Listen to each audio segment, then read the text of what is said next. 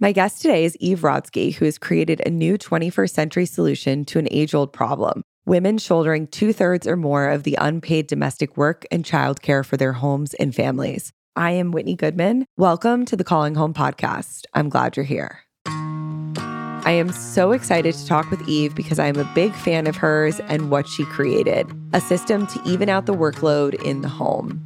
Typically, women shoulder over 2/3 of the work in the home, even if they have employment outside of the home. And Eve created a system to change that. This is a tool and a system that I discovered after I had my first child, and it's something that I have implemented in my own home. My husband and I both work and both have been very busy in our careers. And that worked really well when we were married, when we were dating. But once the baby came into the picture, it was like everything kind of got flipped upside down. And all the stuff I was carrying, I wasn't able to carry it anymore. And I started looking for stuff. And when I found your work, I feel like you speak so well to this population of people where it's like, I'm a high achiever. I'm used to being able to handle a lot. And it's difficult to say, I can't do this anymore. I know. It's really hard. I want to just tell women out there that I never really understood that this work needs a trigger warning almost. But it's a very personal, deep work, what we're talking about today. It's a 101 to some of these concepts. But I think it's important for you to understand, Whitney, that I did not set out to be an expert on the gender division of labor.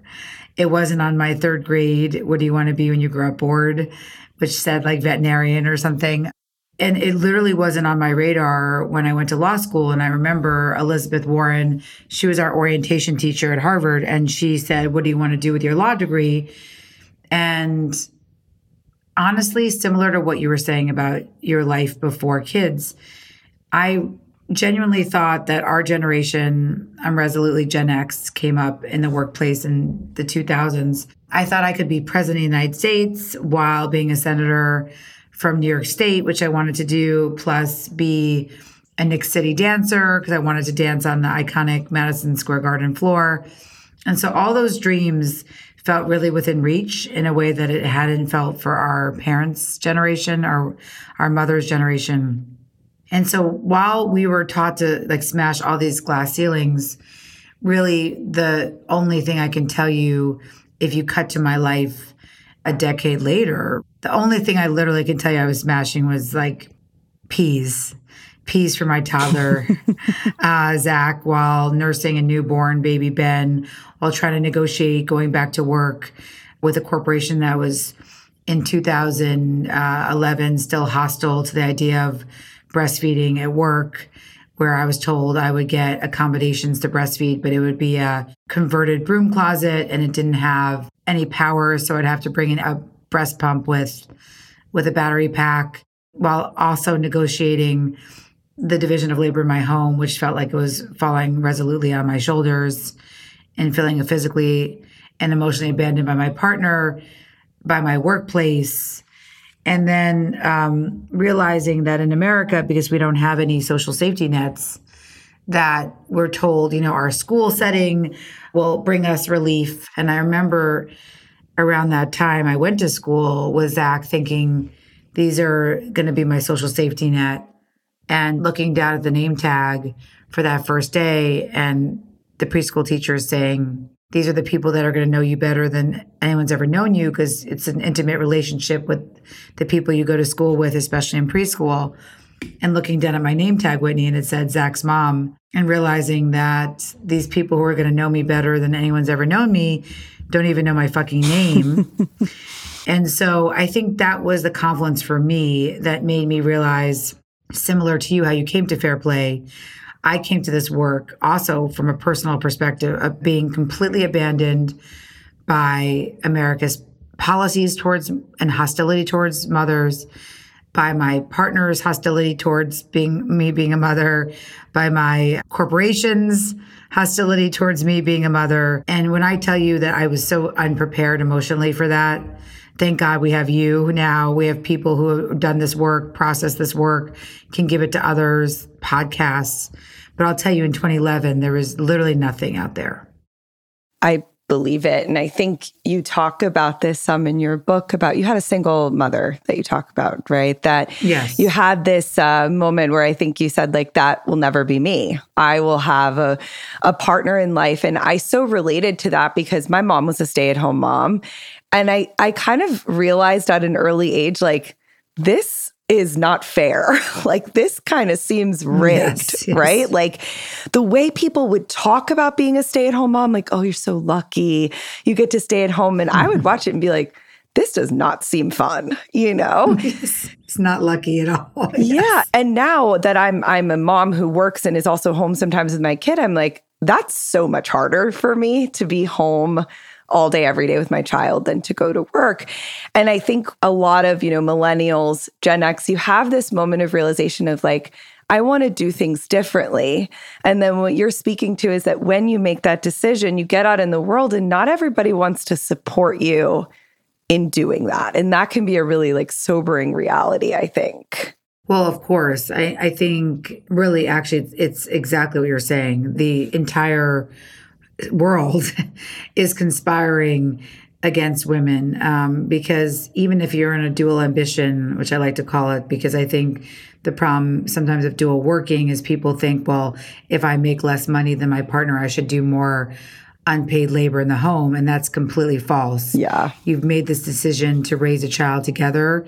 I'm not saying it has to be 50-50. I never say that. It's not fair play is not a prescriptive solution, but it needs to feel fair to both parties. And there have to be clearly defined expectations.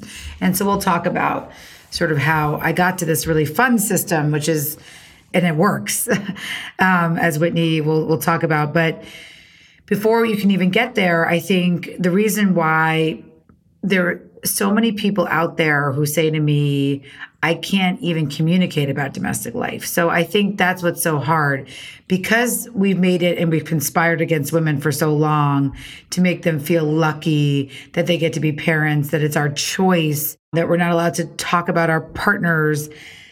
The amount of women that would say to me, yes, my partner does nothing, but he's a great guy and I love, and I love him.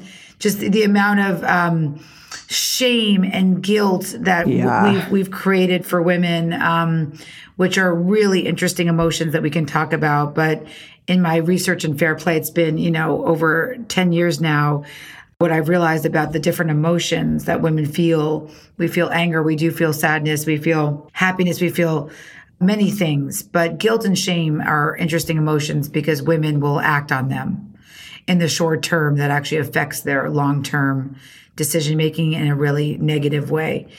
And so the combination of the guilt and shame that we get from schools because they call us first, pediatricians who just look at us when they're talking to us and asking all the questions and smile at the fathers, the hostility we have towards single mothers. As you said, my mother was a single mother. It's really all why, as we said in the beginning of this episode, we need a trigger warning for this work, because it's so conditioned. The society is so conditioned for women to be the social safety net, for us to do all the unpaid labor in society. And if we didn't do it, if we woke up to that we don't want to do it anymore, society would literally collapse. So it's its own handmaid's tale, Whitney. Yeah. And, when you're speaking about this social conditioning, I think for a lot of women, the idea that they can't bring up this conversation or that it's so hard to talk about it is sort of held up by this idea that men are not good at domestic labor. They're not capable of it. They're not meant to do it. I wonder if that's something that you come up against a lot. Yeah, well, let's talk a little bit about what fair play became. So after, because it'll bring up these, what I call toxic time messages, the excuses we give to men. And look, fair play is a wonderful non-prescriptive system that works for single parents with their kids. It works actually for roommates. It works for LGBTQIA couples. But let's center a woman partner with a man now, because that's where a lot of this toxicity comes from. The journey to fair play, after being so abandoned physically, mentally, emotionally by my community and my partner, my workplace, was understanding that most women start with a list. And so I started with a list. I started with the Should I Do spreadsheet. Yes. I went to other women. I asked them what they do. It was a very healing exercise, Whitney, actually, for me to end up coming up. And I talk a lot about this in Fair Play, this Should I Do spreadsheet that was made over 9 months in 2012, because it was before, again, we had social media. It was before it was on the, we just had gotten iPads that year. There was no, again, Whitney podcasts to help me guide me through, except for what to expect when you're expecting, which just told me my baby was going to be the size of a jelly bean. There was no one telling me to expect that my entire relationship would fall apart and my identity would be lost. And so I made that list. And what the list actually became, because when I sent that list to Seth, I thought somehow back to men that our life would change by showing him 2,000 items of invisible work I was doing that he wasn't doing. And it didn't change. In fact, he was sort of hostile to this list, back to women not wanting to bring up these issues with men. And so I could have stopped there because, again, a lot of women stop there when their partner is feeling sort of hostile to these conversations. But instead, I thought to myself, I could eat, pray, love this out of the relationship because I feel like that was popular back then. I could divorce, which is what I didn't want because I still liked Seth, but I saw that the women who were actually thriving in their careers were ones that were doing the 1 week on, 1 week off custody situation with their partner. So I thought, wow, I could get 2 weeks a month off if I divorce.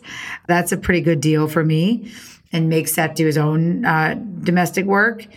Or I could get my ass in gear and become my own client, which is ultimately what I did because my day job is in organizational management. I'm a lawyer. I work with very highly complex organizations. And so what I asked ultimately, Whitney, was the question that would change my life, which was, what if we started to treat our homes as our most important organizations? And we have 50 years of organizational scholarship. We have lots of best practices if we start treating the home as an organization. And that's ultimately what Fair Play became. And the reason why I'm telling you all that is because the first thing I wrote down when I had this insight that the home is an organization was what I'd been doing for my career, which is teaching families how to run their organizations. And there's 3 things. There's this magic formula that you need to have a successful organization. And so I remember writing that in a moleskin, and I wrote down boundaries, systems, and communication. And so I knew that that's what I've been teaching my clients, that they need boundaries, systems, and communication for a successful organization. So of course, systems is where I started because that's easy, and we'll talk about that. But this all gets back to the long answer to your question about why we give men this pass, why we say it's too triggering to bring up these conversations, and the time it takes me to tell him what to do, I should do it myself. Mm-hmm. Or another one I gave myself was, I'm a better multitasker. I'm wired differently for care. Or another one I gave myself, Seth makes more money than me, even though it's a dual ambition household, so I should do more of this unpaid labor. Or one of my best friends said, yes, we're both colorectal surgeons, but I can find the time, and my husband's better at focusing on one task at a time. So look, we're not Albert Einstein. We can't fuck with the space-time continuum. There's no way for women to find time. But that's why I realize that that's what we've been doing, because we've been conditioned to believe that men's time is finite like a diamond and women's time is infinite like sand. This has been a conditioning for forever. If you don't believe me, just look at health systems that say breastfeeding is free when it's really 1,800 hours a year. It's a full-time job. Women enter male professions, salaries go down. We know women's time is less valuable. But that's why I realized that Fair Play was going to be a hard thing to sell. And it was going to take a movement because I could design the systems. Mm-hmm. I could teach you how to communicate.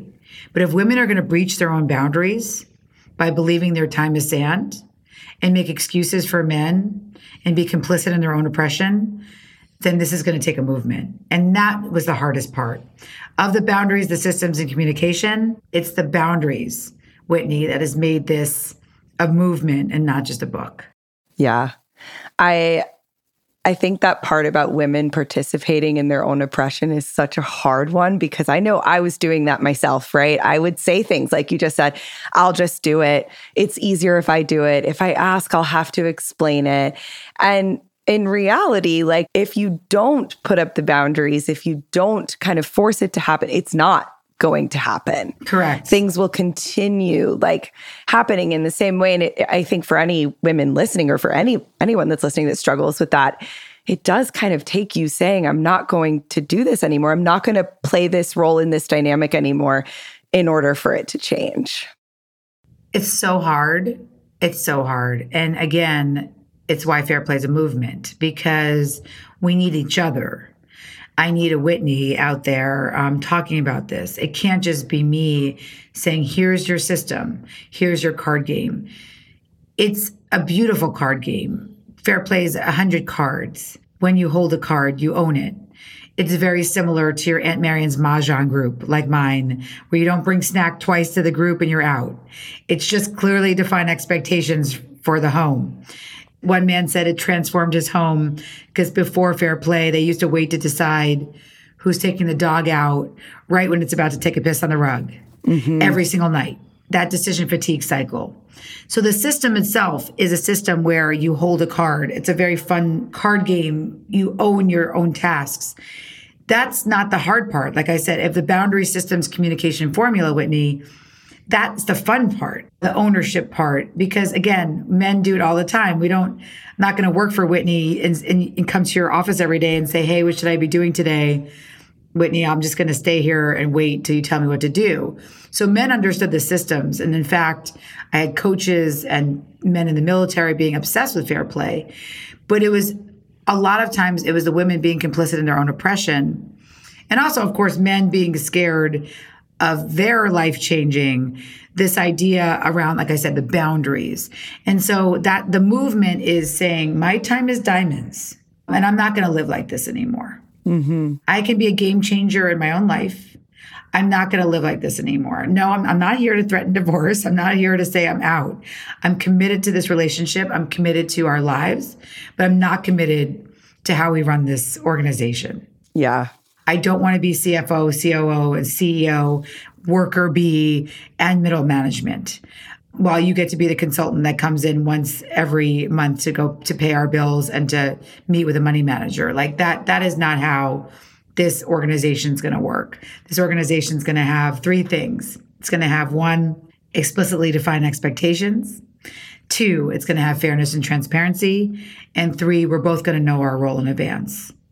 And so when I was able to start talking like that, that's when Fair Play became a love letter to men, because men said to me, I need this.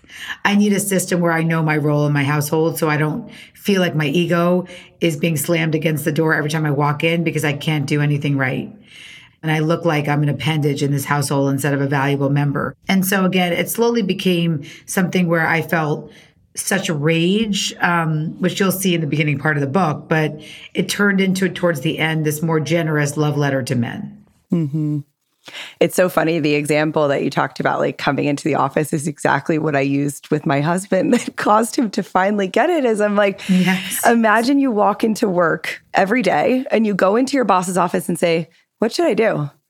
And like, you just don't know what to do. You never learn what to do. Like, you're going to get fired. Yes. And so you have to take the same approach, like you're saying, at home.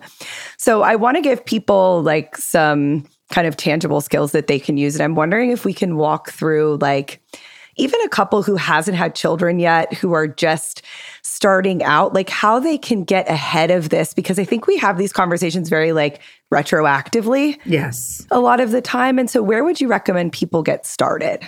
Well, I'll tell you a quick story about how small it could be. I think it's important to realize that it doesn't need to be a major change. I think people are really afraid of that. And so let's go to that boundary systems communication formula, because we talked boundaries, which was the hard part. We talked the system, but really that communication piece is ends up being why people can't start, because they say to me, I've had a conversation about domestic life and it's really been triggering for me because it didn't change anything. So I like to tell people a couple things. One, this woman said to me, very smart woman, COO of a major corporation. I don't communicate about domestic life. This was early on, Whitney, in 2012. And that's when I believed women still. And so I would write down, okay, doesn't communicate about domestic life. And then about 30 minutes later into the conversation, she's telling me that every time her partner forgets to put laundry in the dryer, she's been dumping it on his pillow. So I crossed out doesn't communicate about domestic life, and I put in all caps, communicates about domestic life. She's communicating for sure. There was a woman during COVID who posted in this, it's like a 27,000 member Facebook group called The Reasons I Hate My Husband During COVID. Of course, people told me about it. I'm always still researching. If you hear anything, you could always tell me about more research. So this woman posts in this chat, if my husband dies during COVID, it's going to be because of me, not the disease. So I DM'd her and I said, I'm a researcher that looks at domestic life.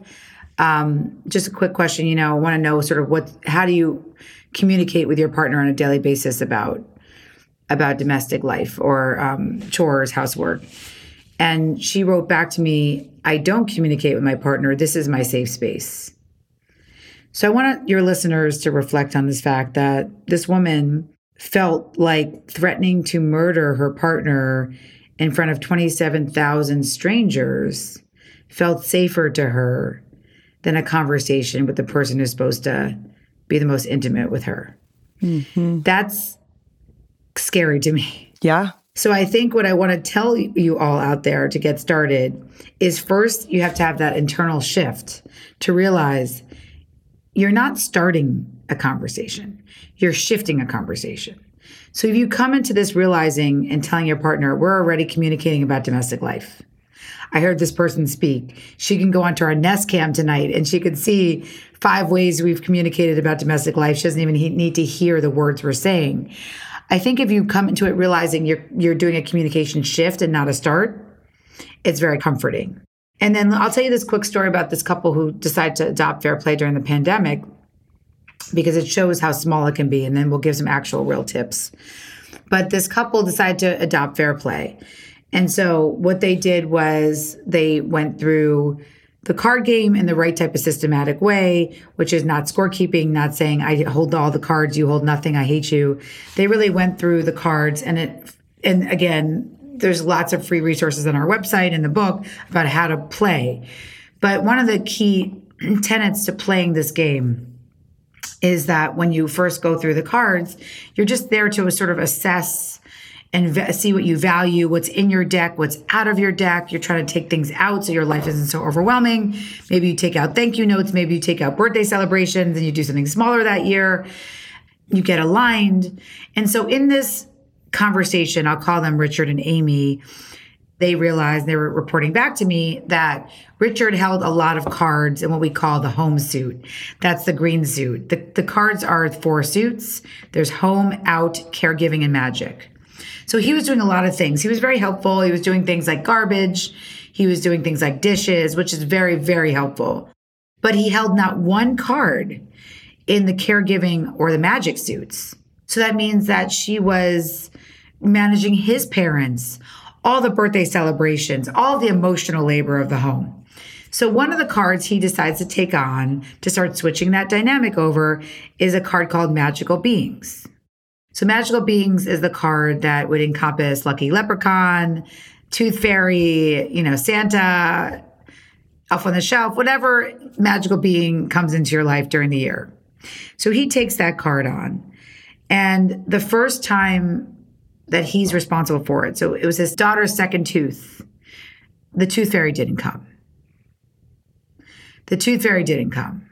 So what Amy reports back to what would have happened before Fair Play is she would have said in her sort of a verbal assassin way, you ruined our child's magic. I fucking told you couldn't do it. I'm taking it back. And the time it takes me to remind you to do this, I'm not doing it. So all this hostility would have come out, sort of the all or nothing language.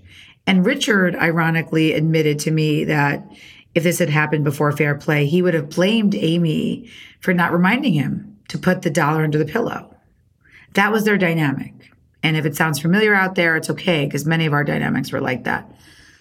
So post fair play, it's ownership. You carry through your own mistake if you're owning something. So Amy held her tongue, which she said was the hardest part, to not verbal assassin him, but just to look at him and say, thank you for recognizing that you own this card, because he did say, I fucked up. Once she heard I fucked up, she was able to say, okay, I can give him the space to correct it because he's taking responsibility and not blaming me. So she stepped out. He tells me he emails toothfairy@gmail.com in front of his daughter as sort of a joke to say, hey, Tooth Fairy, what the hell? You didn't come last night. Creepily, he gets a response with Whitney. Turns out someone's answering toothfairy@gmail.com. Thank you, whoever you are. We love you. And she writes back, supply chain issues. Sorry, I couldn't get to you last night. And then he said to his daughter when she got home from school, I heard back from the Tooth Fairy. He read her the email and said, when the Tooth Fairy doesn't come on time, it turns out she brings double the money. And so that night, he put double the money under his daughter's pillow. And that's the end of the story. It's just small. Yeah. But to me, it says everything about the dynamics in that relationship and how they can interact with each other moving forward. And that's why I love that story so much. 100%. I mean, what I'm hearing in that story is like, we're allowed to make mistakes in this family. Yes. We know that will make mistakes. We're going to be here for each other. Let people repair when those mistakes are made. And that I will continue to dedicate myself to my task, my role in this family, and make up for it when I mess up, which is really, I think, what gives us the trust in that person again. So I imagine that this was almost, even though it was a mess up, it's a moment of affirmation for this couple of like, okay, you're trying. This is important to you. You've got this, even though you slipped up. And I know that I can mess up and my spouse is going to be there for me because I've given them that same grace, which is so powerful. Well, I love how you just recounted that, because I think that's exactly everything that I felt was happening in this couple's dynamic. And if you think back to, we keep talking about organizations here. If you think about the core of a organization, like the two things that we're asking for certain things, like explicitly define expectations and roles, because we want to get to the two things that most organizations don't have, but we wish they did, which is this idea of consistent accountability and trust, as you said, trust. And so I think for me, that's what that story felt like. That couple was restoring accountability. Richard was taking the accountability, and then so Amy felt like she could trust him again. Can you speak a little bit about this idea of owning a task? I think this was so pivotal for me, like to get rid of that mental load, and why that was important for you in the Fair Play method. I'd say that was probably my second most important insight for myself, that a home is an organization. The second most important insight was this idea that I couldn't get accurate data from couples because they were over-reporting what they did. That's what men do, and that's consistent with data that I have from other studies. And women underreport what they do. So it was actually pretty hard to move to developing a system for people without getting accurate data. And so when I was hearing from couples, who handles groceries? Oh, we both do. Who does school pickup and drop-offs? We both do.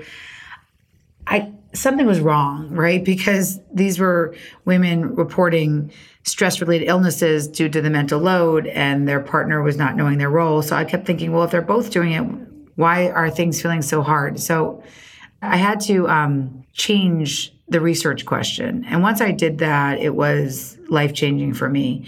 I started to ask people, instead of who handles groceries, I started to ask people, how does mustard get in your refrigerator? That's a much better question. And it's served me very well because I've asked it now in 17 countries over 10 years.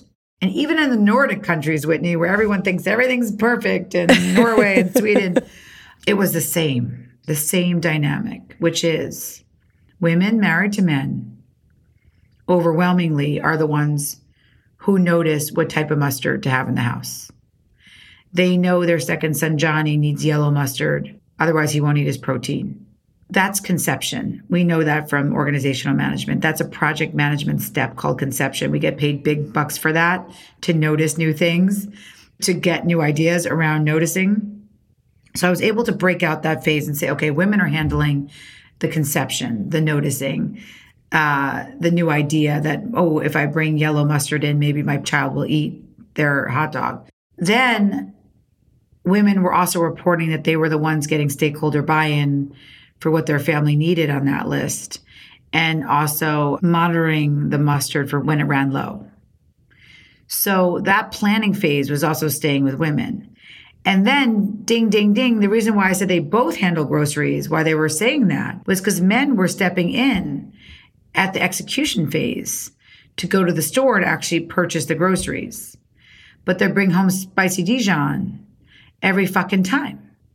And we ask for yellow mustard. And are you blind? You've been in this house for 10 fucking years. You don't realize every single meal Johnny's eating yellow mustard? Like, what is this weird shit with seeds in it? And so, as you said earlier, it's this erosion of accountability and trust over these death by 1,000 cuts. And that is why that question became so powerful. Because in an organization, if you keep the conception, planning, and execution together, it's a much more efficient system. Apple I think they called it the directly responsible individual. Netflix called it context, not control. We know this ownership mindset is a very helpful tool for organizations. So once I could isolate that there was a both trap by people thinking they're both doing it, but actually both not doing anything because it's very inefficient, you can switch up that dynamic. And so Fair Play is a system based on conception, planning, and execution, staying with one person. Mm-hmm. And now a lot of people are adopting this. Couple books, a lot of articles, couple books that have come out with their own version of what I started. But I'd say CPE is still the most popular way to say it: conception, planning, execution, and that's the Fair Play system. I love what you're pointing out here, and I think for anyone who's listening that's been in that situation of like, why did you get this mustard? It turns into a fight that is not about the mustard, right? And that one person's like, why is this such a big deal to you? And it's because that mustard is a representation, right? Of like, you're not paying attention and you're not an active participant in the home life. And I think, like you said, the death by 1,000 cuts, like that just piles up over time. And then you snap at mustard. Or blueberries, which was my breakdown. Right. And then we get gaslit for people to be like, well, why do you care so much? Or your standards are so high, or women need to lower their standards. All this language that's so misogynistic and, just are awful. Yeah. Because we don't need to lower our standards. I deserve a partner who pays attention, like you said. Mm-hmm. Mm-hmm. Absolutely. And I think now that more women are in the workforce, some of them primary earners in the home, like, there's another option now, you don't have to put up with it. And so I think we're seeing a huge shift in the consequences of that. I do too. And I think back to the movement, sadly, over time, we've seen that as women made more money, men do not automatically take on more domestic labor. In fact, women feel guilt and shame for making more money, so they take on more domestic labor. And so it's really going to take this movement, right? Your listeners hearing you, believing that their time is diamonds, understanding that these conversations have to happen by the person who's aggrieved. You can't wait for the person who is aggrieving you to take charge, because they probably won't. And that's okay. And sometimes it's okay just to hear these insights and to feel helpless at the moment, but just understand that other people like us here, Whitney and Eve, have been through this and gotten out to the other side, or at least are in a practice on the other side. My son, Ben, said to me, one of the Google searches when I put in your name is Eve Rodsky still married? And yes, I'm still married to Seth. And in fact, he holds a significant number of cards now, probably even more than I did. And I started off holding every single one of them. Mm-hmm. And so there is a possibility of change. And it's just understanding that we're going to be working on boundary systems and communication the same way we work on exercise, which is that we can't say to ourselves, I exercised once in 2005 and I'm going to be fit forever. Sadly, fair play is like that. It's a practice. Yeah, that's such a perfect segue, though, to where I wanted to go with talking about where this movement is going, because I think what you're saying comes from a place of believing that like men are truly capable and valuable participants in domestic life, right? And that there are benefits to that. And that women also, when we're talking about heterosexual couples, women have time also that is valuable outside of just what they can contribute to the home. And so I'm sure you've seen this new data point that's been going around that millennial dads spend 3 times as much with their kids as previous generations, which when my husband and I read that, we were like, what were they doing before? Like with all this time. But I'm wondering if that's a testament to you of like where this movement is going and what are some positive things that you've seen? Oh, I've seen some wonderful things. I really truly believe, Whitney, right, that for women to step into their full power outside the home, we have to invite men into their full power in the home. It's the only way. Totally. Before us, 10 years ago, the way we heard women stepping into their full power as a boss bitch was this idea of outsourcing. That's a highly problematic concept. Of course, we should all pay a living wage to domestic help and to honor them, which is why I work very closely with something called the National Domestic Workers Association.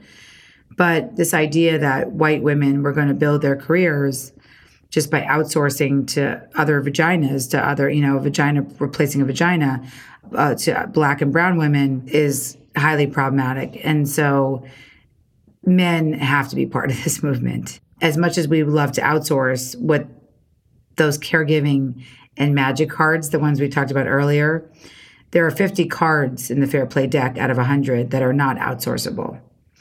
Medical and healthy living, as much as you love Alexia, she's not deciding whether or not your child's adenoids are being taken out.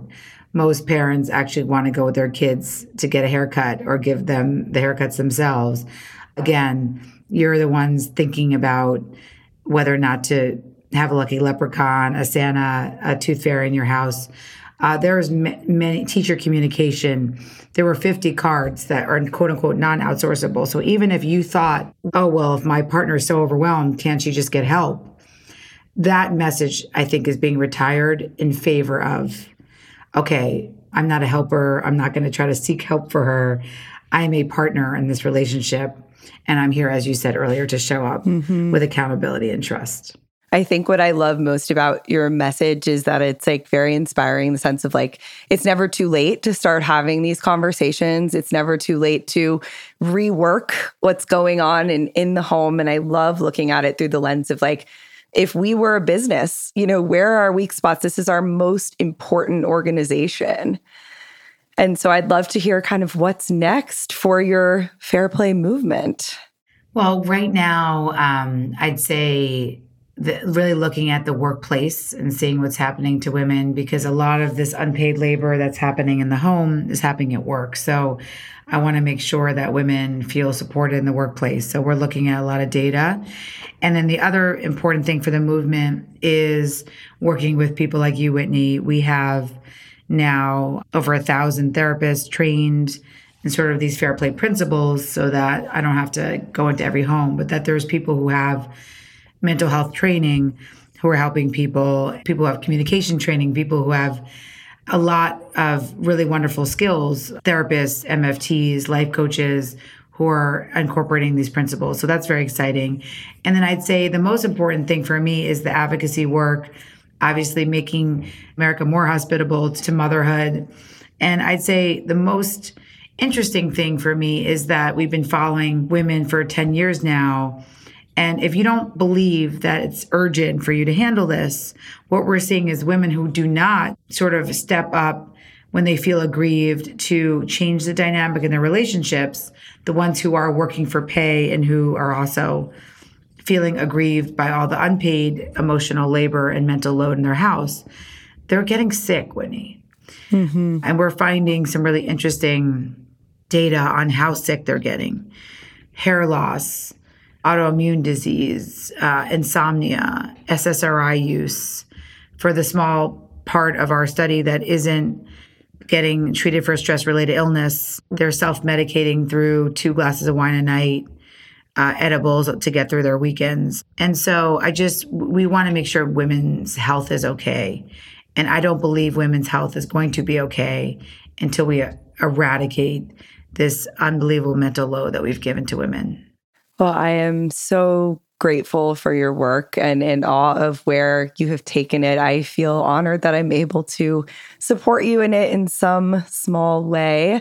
Thank you. I can personally attest that your card deck, your book, everything has been transformative in my life and the life of my own clients and the people I work with. So I'd love if you could share where people can find you and your work.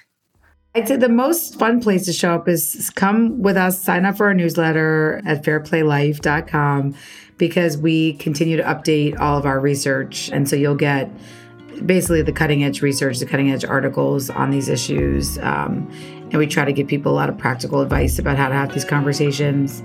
And then, of course, you could always show up anywhere on social media, but Fair Play Life is our Instagram handle. And we share a lot of that research and those memes and relatability. It's very humorous online. Well, thank you so much, Eve, for being here. I really appreciate it. And I hope everyone will go check out your work. Thank you, Whitney.